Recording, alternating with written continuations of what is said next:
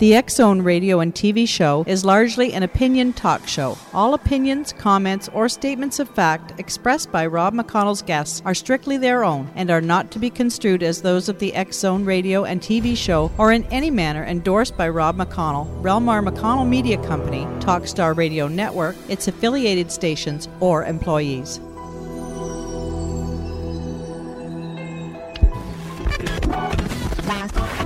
All Hit Radio.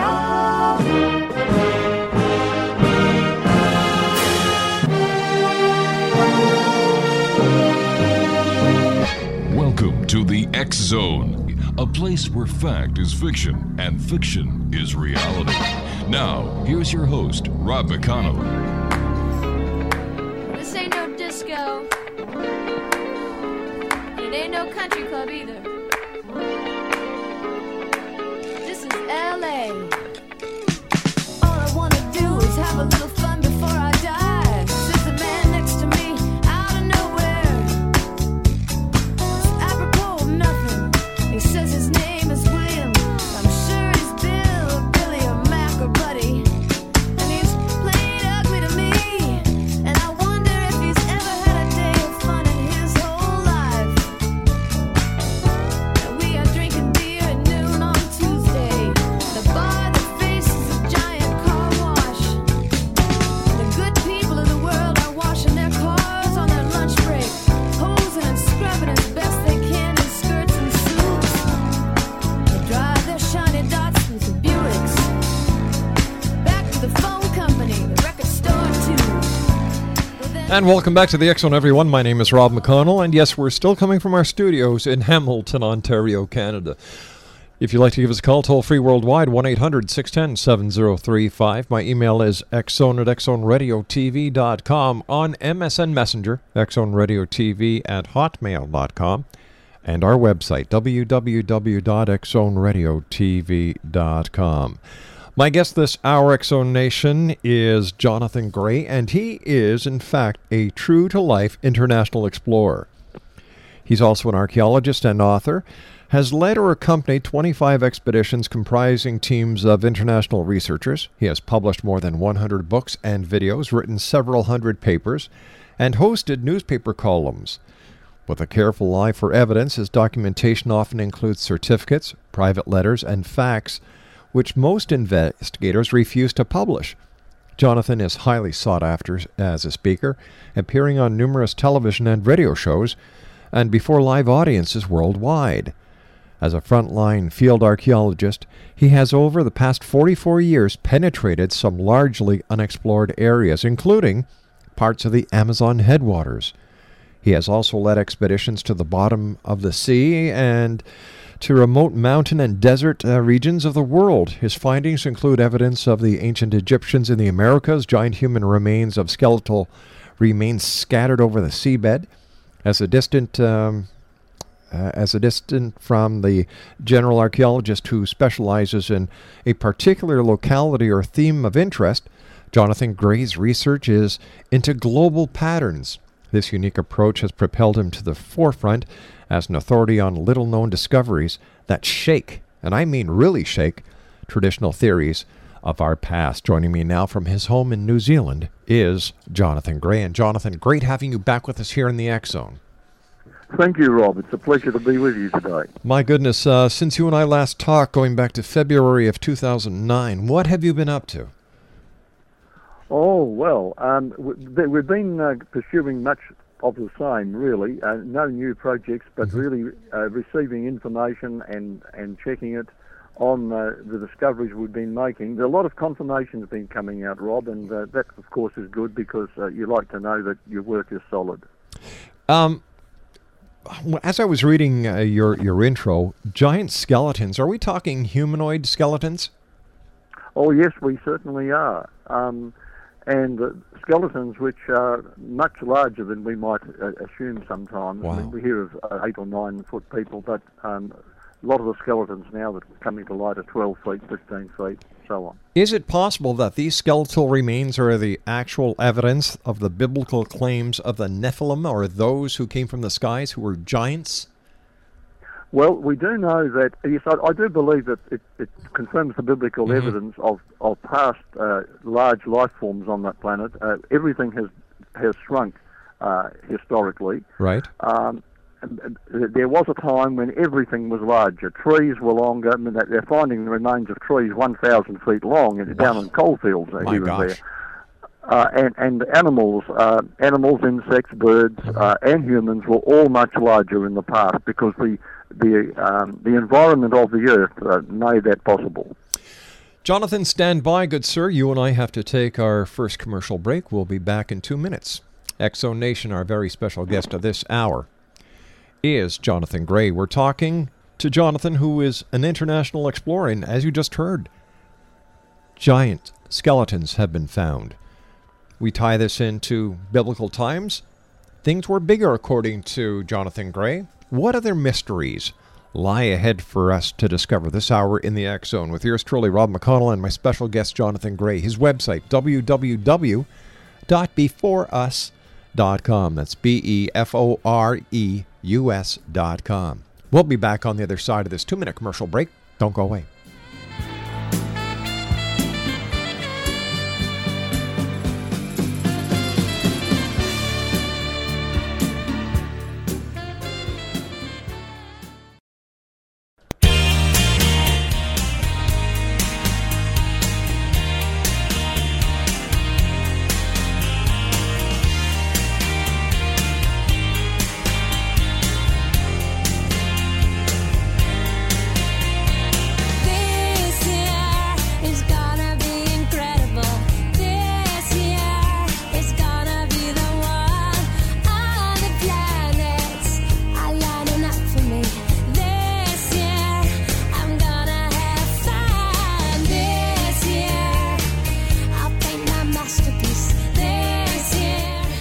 And welcome back, everyone. Jonathan Gray is our special guest, www.beforeus.com, and that's BEFOREUS.com. And during the commercial break, I asked Jonathan why things were getting smaller, and Craig, the producer, says, no, let's talk about this on air, Rob. Let's not. He said, I want to hear this, and so do the listeners. So, Jonathan, tell me, why are things getting smaller instead of larger? Well, there was a break which occurred in history at the time of the Great Flood. And the flood, of course, was not just a gentle rising of water. It was a cosmic overturn and disaster which changed everything upon Earth ecologically. Before this, the Earth had a canopy of a water canopy above the atmosphere, which firstly shielded out cosmic rays which shorten life. And secondly, helped to provide a denser atmosphere, oxygen atmosphere on our planet, which does contribute, of course, to good health and life and rapid healing. Now, not only that, but the terrarium atmosphere underneath the canopy, being like a terrarium today, promoted the conditions of less stress, that the Earth itself had not been sifted out with a flood of water, which deposited all the nutriments in the oceans. The Earth itself was very fertile. The climate was pretty even from pole to pole, slightly warmer near the equator, but not extremely so. And the north and south polar regions were not covered in ice.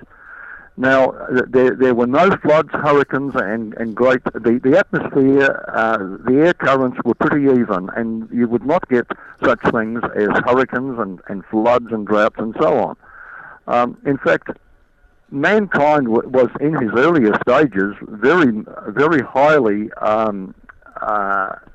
energized. And all of these things changed at the time of the flood. And the change in both size and in length of time of living both deteriorated subsequently. And this has been documented not just in the Bible, but in the records of ancient nations. In fact, the Chinese emperor, after the flood, 200 or 300 years later, when China was in its infancy, asked, let's investigate why it is that our human lifespan has suddenly deteriorated in the last generation or two. And this is recorded among other nations as well. Now, the same went for size. We have the remains, I think I mentioned earlier, of in the coalfields of trees up to 1,000 feet long. We have the remains of kangaroos, Australian kangaroos, as big as giraffes. Holy almost. cow. We have sheep as big as horses. I mean, everything has gone down in size, and this is not a theory. This is simply a fact because we see it in the fossil remains that have been buried at the time of the flood. Is that why, according to the Bible, people used to live so long? Yes, they would live longer as well.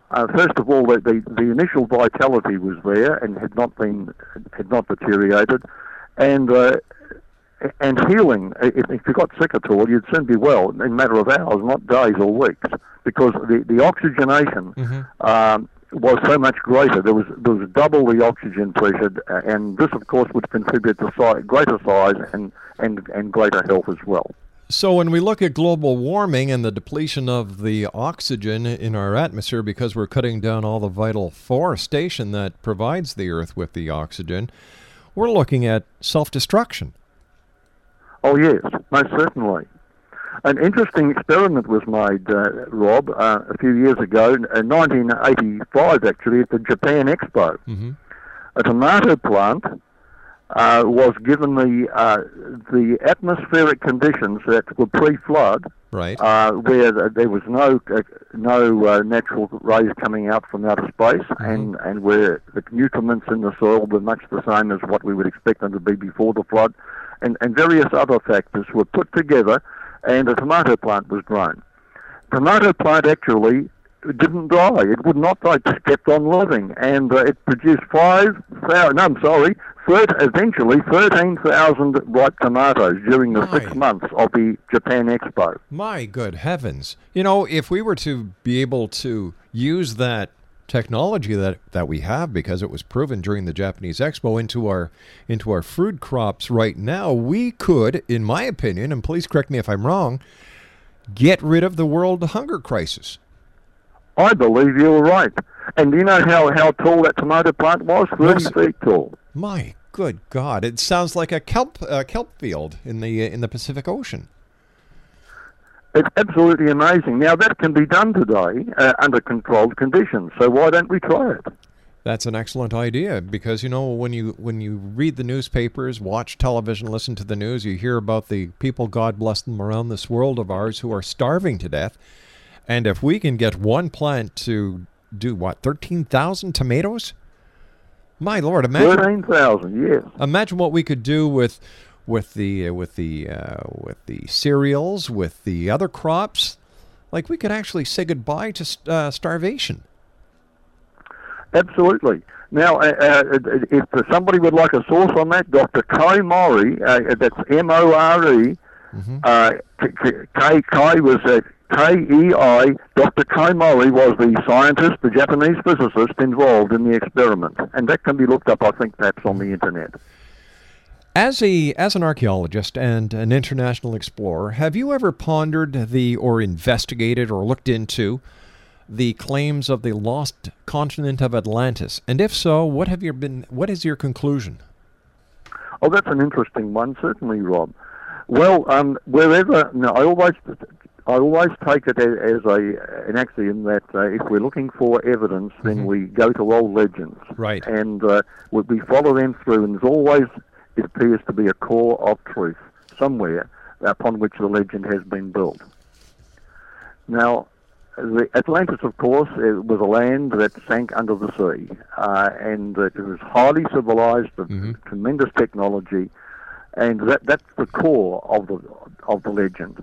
A lot of details are given, and a lot of window dressing has been added to it over the years. But if we look at the core of it, certainly a great it can be one of two things. It can be either pre-flood or post-flood, and I'm open-minded on this. I tend to think it was post-flood, but the world before the Great Flood was inundated with water and went down and has not recovered, and a new world had to start.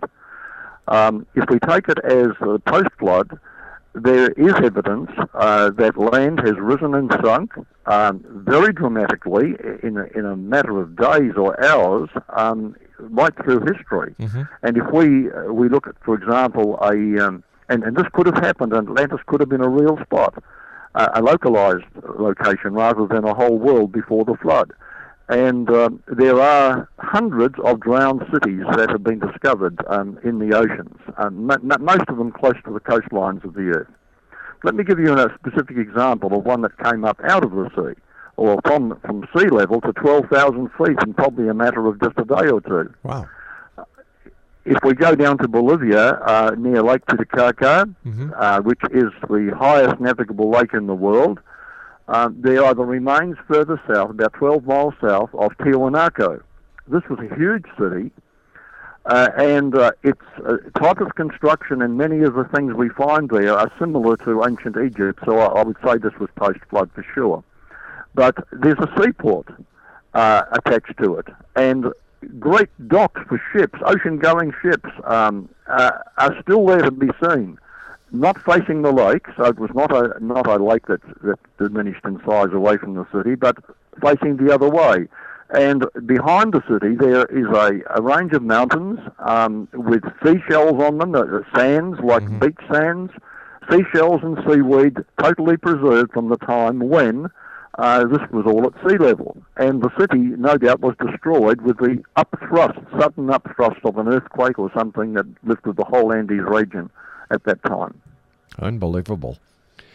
And we've had similar things happening, in the tsunami that took place in Indonesia, just in recent years. Yes. The seabed rose from 4,000 feet in depth to just under 100 feet in depth, and soundings were made by both American and British ships. It seems that this world of ours, whether we know it or not, is changing all the time. Yes, and it doesn't take millions of years, and it can happen dramatically. Tell me, Jonathan, in your expert opinion, how wrong is the history that is being taught in schools? The history being taught in schools is mostly wrong, except for events in the last few hundred years. Right. One of my biggest bones of contention is that my granddaughter was being taught by her 5th grade teacher that Christopher Columbus discovered the Americas. So she brought her... a lot of people still believe that because they were taught it in school. Right, but we know for a fact that the Vikings were over in America. We know for a fact that the Irish monks were over in America. Mind you, I think that they were just looking for a pub with good pricing.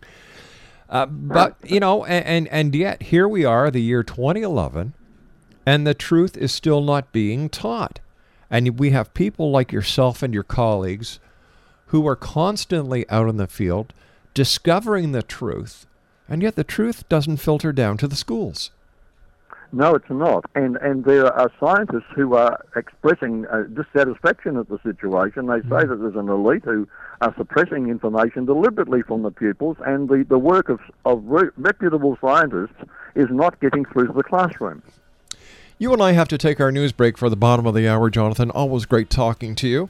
Exonation, our special guest this hour, all the way from his home in New Zealand, where, do you know what, today or tomorrow is the first day of spring over there, so they're looking forward towards that, and it's morning time in New Zealand. So good morning to all our friends in New Zealand and Australia and the Pacific Rim.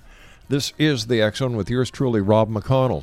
We're coming to you from our studios in Hamilton, Ontario, Canada. That is on the shores of Lake Ontario, in between Toronto and Niagara Falls. For more information on Jonathan Gray, his website, www.beforeus.com. That's BEFOREUS.com. Jonathan and I will be back on the other side of this news break. Don't go away.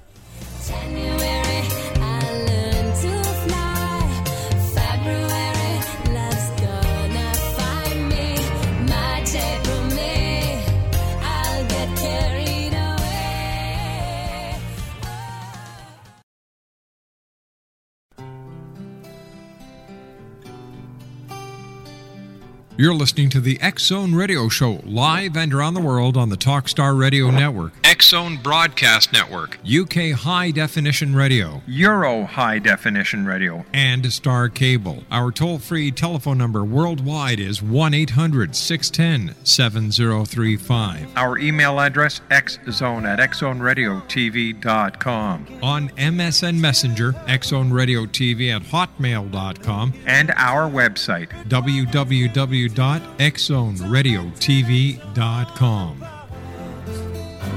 I wish I could carry your smile in my heart.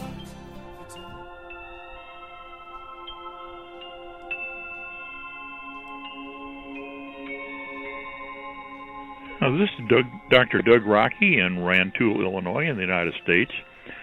I think with the 911, everything needs to understand exactly what happened here, and you have to pull up the references for yourself and look at it. 911 was basically a plan to allow us to implement all the invasion plans we had for Iraq and Afghanistan that we put together under the Clinton administration back in the 1990s.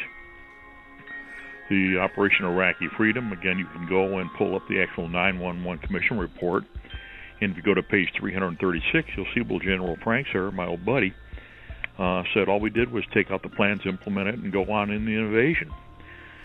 For Operation going into Afghanistan, that came from a February 12, 1998 congressional discussion turned into a military directive that told us to overthrow the Taliban because of the pipeline deals with Unicol. Now, the easiest thing to look at this when you understand what happened on that day, talk to the individuals involved, and I had the responsibility for training New York Police and Fire Department emergency service personnel before the event on counterterrorism, weapons of mass destruction, explosives.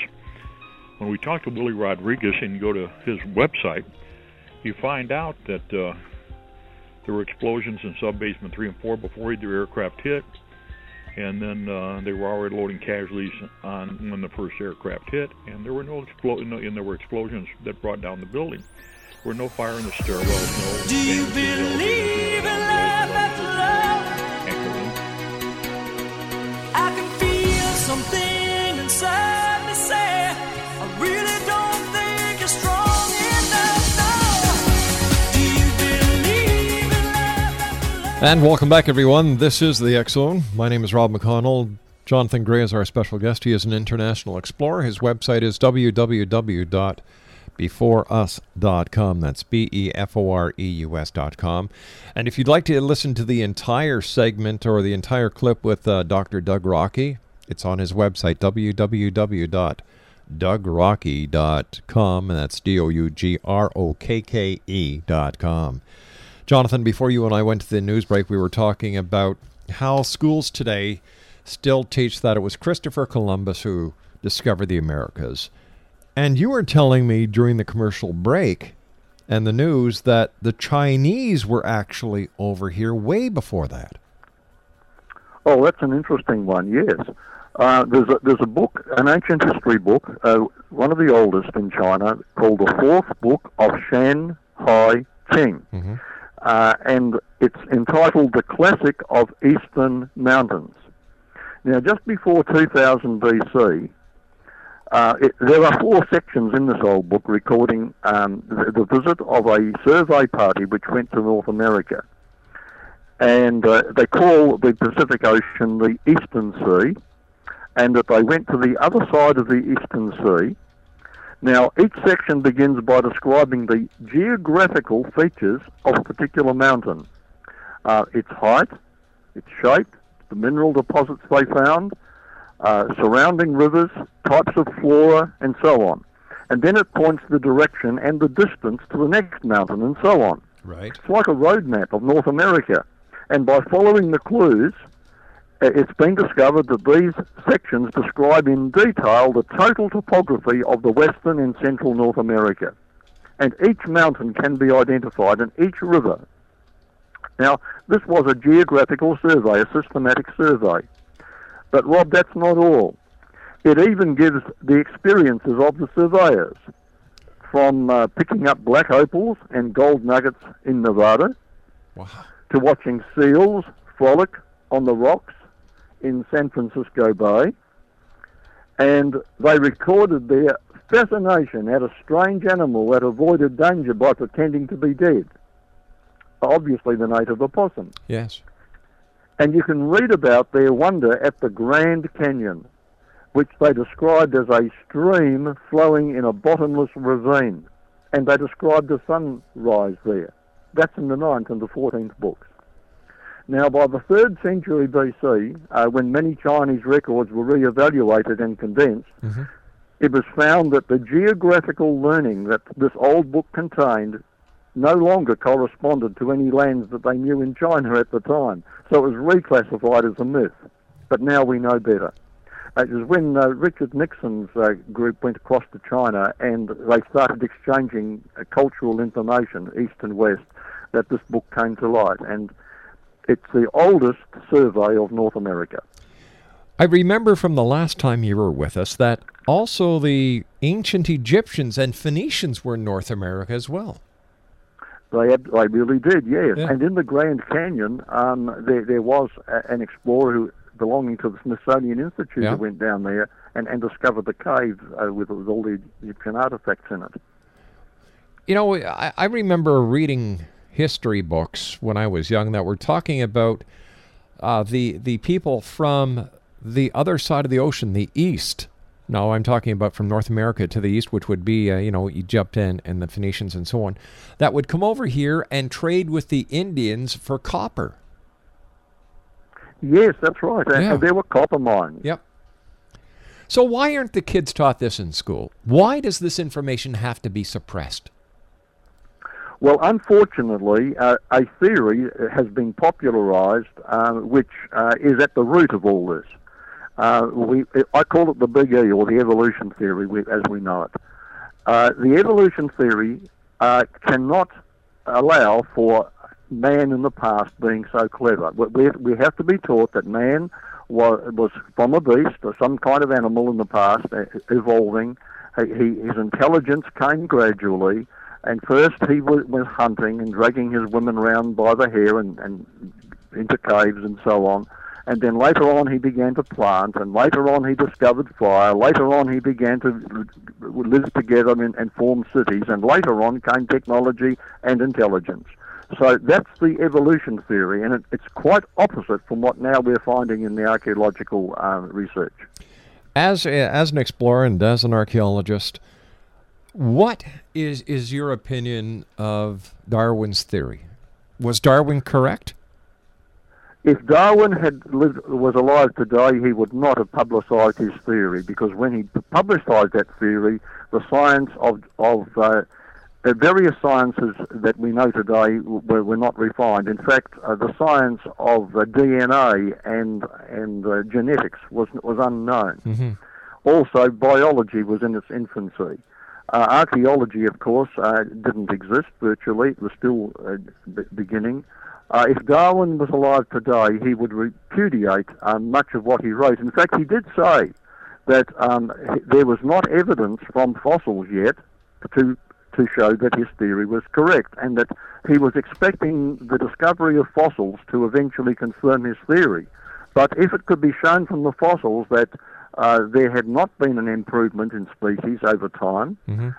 Then his theory would not stand up. He was honest enough to say that. Wow. So how do you believe, based on your being an archaeologist as well as an international explorer, and I'm sure you've talked to your colleagues about this many times, how did we evolve? Was there such a thing as extraterrestrial intervention, or are humans a product of this planet? They are the product of this planet. I have not the slightest doubt about that. In fact, everything that we point to extraterrestrials for can be explained by things here on Earth without having to go off this planet. Why do you think, sir, that people look to the skies for the answers instead of looking to the ground and what's already been accomplished by people of this planet, and what you, the members of the scientific community and archaeologists, are finding and are saying this is what happened? It has nothing to do with E.T. going home or even coming here. Yes, well, that's a big subject, Rob, and there's quite a number of reasons. I do know that ET promoters often go to ancient documents and they say, well, these people saw people coming out of the sky and they looked upon them as gods, etc. But that's happened in our day. Yes. In Papua New Guinea during World War II, the American planes, the Japanese planes were coming over and Americans established bases. And the natives looked upon, and they gave them gifts, which are things they'd never seen before. And primitive natives looked at people who were living in a primitive style. I mean, they weren't primitive in their intelligence, but they were superstitious because they didn't know the outside world. They began to look upon these visitors as gods who had come from the skies. I think you'll appreciate this scenario that I often talk about here on the show, is that what would happen if the Bible, or if all the events that happened in the Bible that are written about were to happen today with our knowledge of science, chemistry, biology, physics, astronomy? How would the Bible have been written? Or would it have been written at all? Well, having studied that question quite deeply, because it's a good question and it does come up frequently, I do believe that the Bible is... I believe there's good evidence, structural evidence, that the Bible is not man's ideas about God, but it actually was a revelation from our Creator. So that may put a cat among the pigeons, but I do believe that the Bible is a very accurate history of our past, but shows God's dealings with mankind. All right, if God wasn't an extraterrestrial, who was he? He's outside time and outside space, so he's not subservient to space, as extraterrestrials would be, or to time. But if we look upon creation as being the result of his action in the universe, he is outside and above time and space. Okay, now how would we, or how would you as a member of the scientific community, or as an archaeologist, how would you explain his existence if there are no artifacts to his actual being? Well, if we see a computer, and we try to explain that this computer formed itself over millions of years, we know it couldn't happen overnight. I mean, if there was no computer yesterday, there wouldn't suddenly appear a computer today. And we say, well, time might make the difference, so therefore it would take millions of years for a piece of something, a piece of goo, to form into a solid computer. You'd laugh me out of town. I know you would. No one would accept that my reasoning was sound, and yet we know, because we know that it takes intelligence to make a computer, right? Yes. Now, when we look at the DNA in our bodies, where everything is programmed to work together, and certain programs are obviously like a computer, we have to say the human body had to have been designed and created. It could not have appeared gradually, piece by piece, because so many interlocked, interdependent parts needed to appear at the same time together instantly.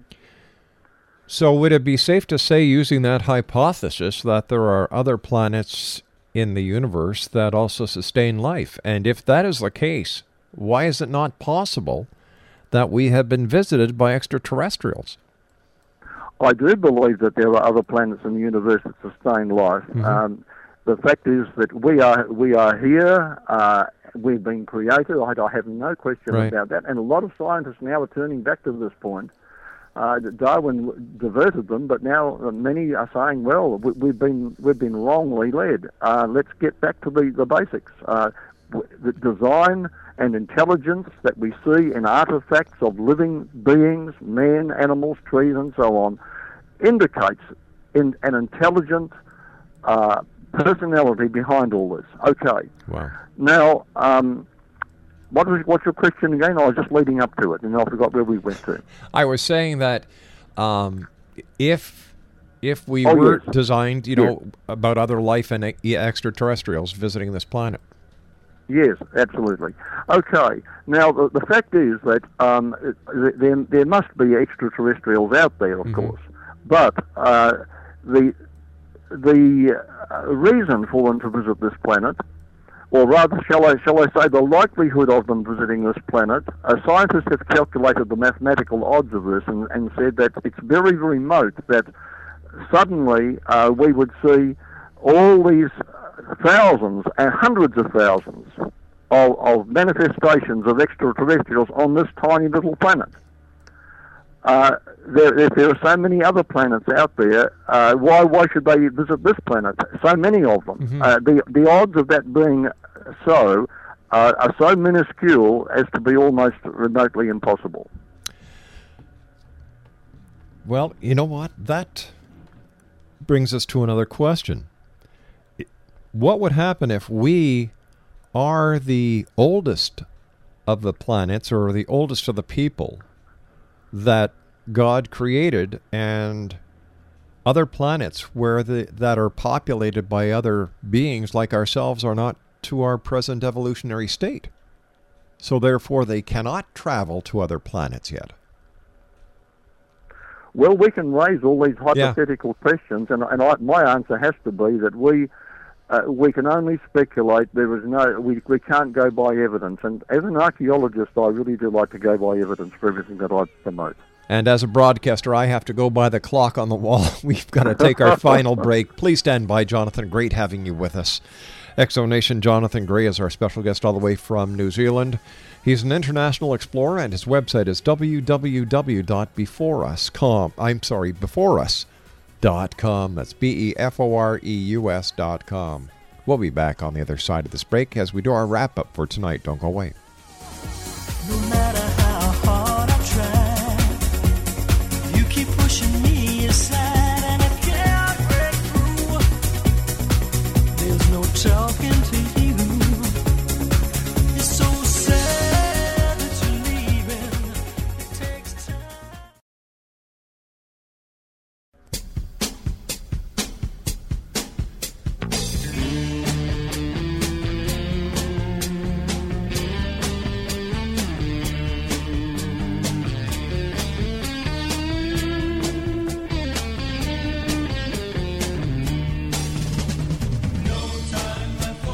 On my way to better things, I found myself some ways. Distant roads are calling me. No time for a summer friend. Exonation, my guest this hour is Jonathan Gray, and we've been talking about the real history. You know, like, this is the only show you'll ever learn that the Chinese were over here way before Columbus. We talked about the trade with Egypt and the Phoenicians, with North America, the copper. We talked about giants. We talked about trees that have been found that are over 1,000 feet in length. This is the true history. And once again, Jonathan, I thank you and the members of the scientific community and the archaeological community who are trying their very best to get the truth known, because I believe our history is rich and we can learn so much from history. So thank you for all the great work you do. Thank you, Rob. It's been my pleasure. One thing I'd like to talk about very quickly, we've got about 2.5 minutes, is that the last time you and I talked, and I wrote down this note about the suppression of some explosives that were discovered. Suppression. Yes, apparently there's been a suppression of some explosive discoveries. Oh, yes, Yeah. yes, many of these. And I believe this is probably something that's happening every day, if not every week, somewhere in the world. Suppression of discovery. It's simply because a certain group who are entrenched feel threatened by anything that's going to contradict their status. Oh. And degrees are involved, lifetime reputations, and also grants of money for research. If one scientist steps out of line, these are cut off from him. And that's a very sad thing. But there are many thousands of scientists today who are beginning to get a little bit braver and speak up. And so we know that this is not a conspiracy theory that there has been a suppression. scientists involved in the suppression, many of them are departing from it and beginning to speak openly and honestly, and that's good to see. One quick question for you. Was there flight in the past? Did man conquer flight in our ancient times, or is flight something very new? Flight is not new. The theory of flight was written in a number of ancient books, which we still have. Models of flying aircraft have been found in Egypt and in Central America, and copies of those have been made, which actually do fly, so they show the knowledge of aerodynamics. And not just flight, but also visits to the moon have been recorded by the Chinese, who, according to their own history, never wrote fiction. You have to come back, and we have to talk about the Chinese going to the moon. You've got my interest, my friend. Not to say you haven't had my interest all this time, you certainly have, but I think that our listeners would love to hear about flight in our ancient past. Thank you very much for joining us, Jonathan. A great pleasure talking to you again, and I truly look forward to the next time you visit us here in the X Zone. Thank you, Rob. Take care, sir. X Zone Nation, Jonathan Gray has been our very special guest this hour. His website, www.beforeus.com, and that's BEFOREUS.com. We'll have to have Jonathan back because, imagine that, Chinese on the moon way back when. Well, X Zone Nation, that brings us to the end of this hour, and what a great way to finish off the hour. More questions. That's what happens when you know what the truth is. You solve one mystery, and 10 more reveal themselves. But the truth must prevail. So until tomorrow night, X Zone Nation, take care of each other, and always keep your eyes to the sky and your heart to the light. Good night, everyone. One last call for alcohol, so finish your whiskey or beer.